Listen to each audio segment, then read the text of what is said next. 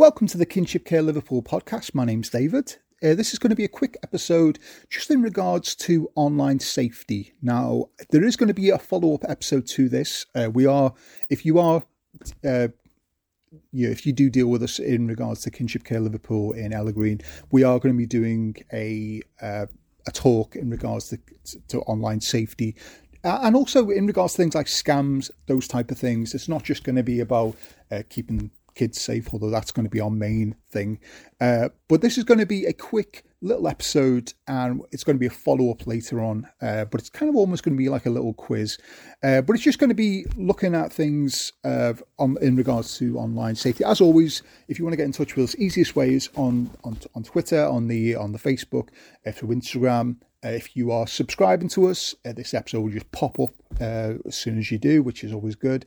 But this is going to be looking at online safety, really, which is kind of like a big subject. And I say I'll be talking a lot. We're going to be doing a whole piece about this at some point. But this is going to be really just a look at the things that happen with online safety, because it seems as though it's they talk about frauds and everything else. It's so easy to be defrauded in regards to online. You can easily say that you're someone else. I'm saying I'm David. I could be anyone. But it's that kind of thing where you sometimes don't. How many of us have received that email that says, the tax man owes you, and it's always a really strange amount, like 8,712 pence, and it always sounds legitimate when you hear it, and then you fill it in, and then it asks for things like, if you just give us your card details, and it's as simple as that. In my previous job, the number of times I heard stories about online scams and things like that, and they are absolutely scary, and sometimes it's just you just don't know, which is quite sad. So what I'm going to be doing is I'm going to be giving a couple of quick facts in regards to online safety, how children in fact are dealing with online, which is obviously going to be our main focus. In regards to online safety, the first thing I would always say in regards to online safety is passwords.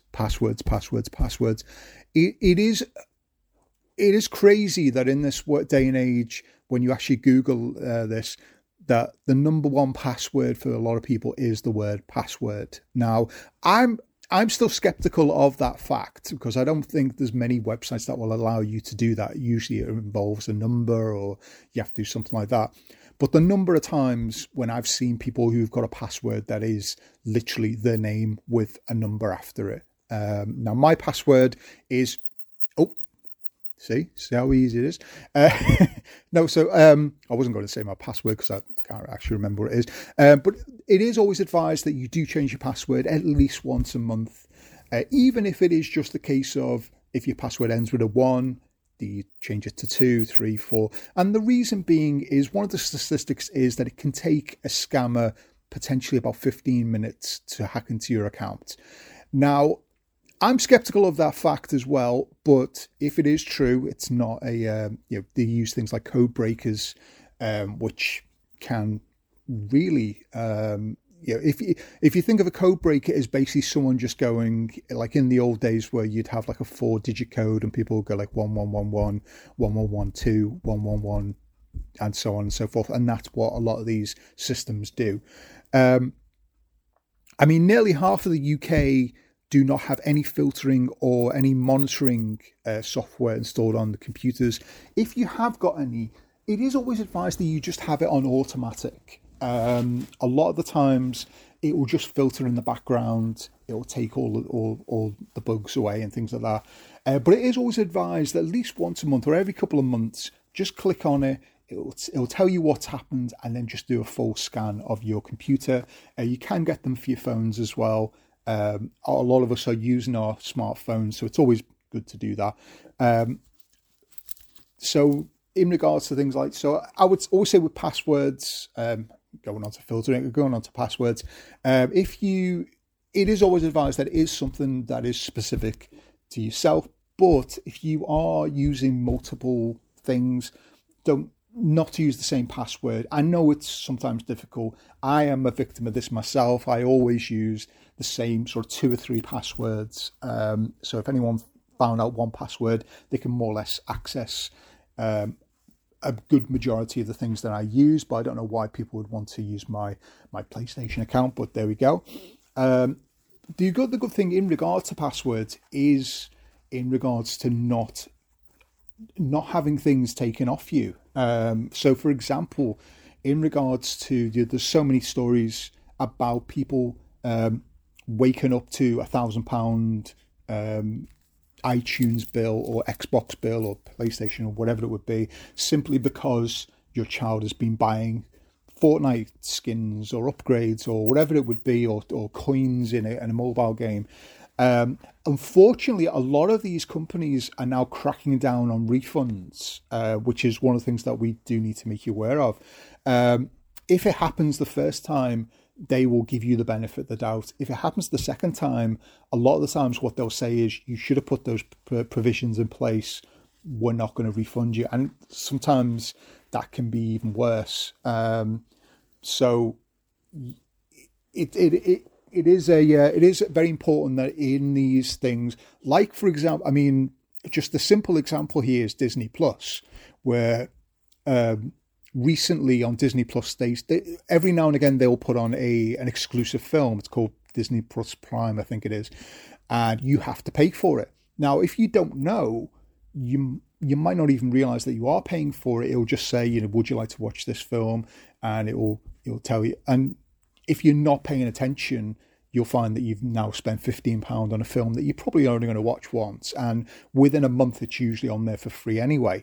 However, if you're a child and you do want to watch that film and it's the new whatever film it would be, if they know your password, the process of purchasing that could be as simple as putting that password in, which, fortunately, with things like that, it is. Same with the buying of coins. If it's connected to a card, one of the things that I personally would do in regards to things like on Google, on iTunes, things like that, is to have a card, because you usually have to register with a card, is to purchase a top-up Visa card.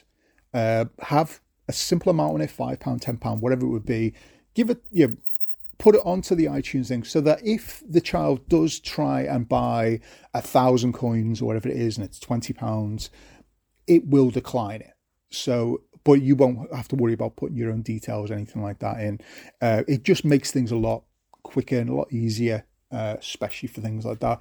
That's also a good thing to do if you are subscribing to things. One of the things that does happen quite a lot is what they call the subscribe scam, which is the free trial scam. So if you've ever had that where you've seen in a book and it will say, try this product, after 30 days, you'll love it, but after 30 days we're going to charge you. And a lot of the times you'll get your free sampling of whatever it would be, HelloFresh, whatever, and then you think, well, that's great. You forget about it, and then 30 days later you've got a bill for £47, and you're wondering, I don't remember what. And then when you actually look at it, and because this is the hard part, because you have actually subscribed to it and you haven't unsubscribed, you can't get that money back unless you return it, which in some cases that's not possible. So you see this a lot with things like Amazon Prime, with a lot of subscription services. You'd see that with credit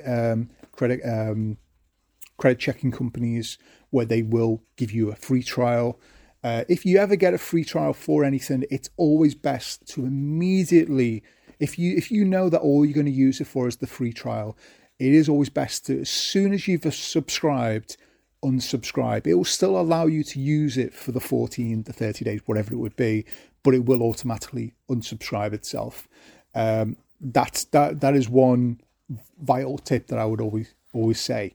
My wife recently, she was going on a trip and she wanted to watch Coronation Street in EastEnders, so I subscribed her to the ITV Plus, I think it is, ITV Hub, whatever it would be, and you get your 7 days free. And I immediately clicked on it. It's unsubscribed, so because I knew that we would potentially forget, or I would forget, she'd forget, whichever one would forget. So it's immediate click. So I knew that 7 days later, it would just say, right, you're now unsubscribed.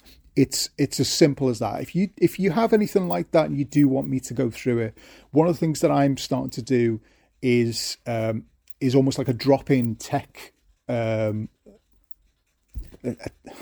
tech surgery, I suppose it would be. So if you have anything where you want to you want your iPads changed, or if you want your computer cleaned or anything like that, let me know. There's no charge in regards to this. It is, a lot of the times it's something simple, and I can actually show you how to do it as well. It is as simple as clicking a couple of buttons. If it if it's going to cost me to buy the security systems and things that you want, and then obviously we can discuss that later. But a lot of the times it is just a case of going to the right website or going to the right settings, because sometimes that's just what it is. So as I say, we are going to be doing a longer version of this, more in depth in regards to online safety, in regard to things like grooming and the dangers of Facebook and cyberbullying and that type of thing. But what I was going to do is just end this with a nice, what I call abbreviation quiz. So I'm going to be doing a couple of abbreviations, and if you just post in the comments or comment to myself what you actually think they are. So there's going to be 5 of them. In the one that we do later on, there's going to be, I think, 10 or 20. But these are all abbreviations that you may have seen children or yourselves or anyone else use, and you've thought, what does that actually mean? A lot of these, it's actually quite worrying what they mean. But some of these, I mean, even I didn't know a lot of them.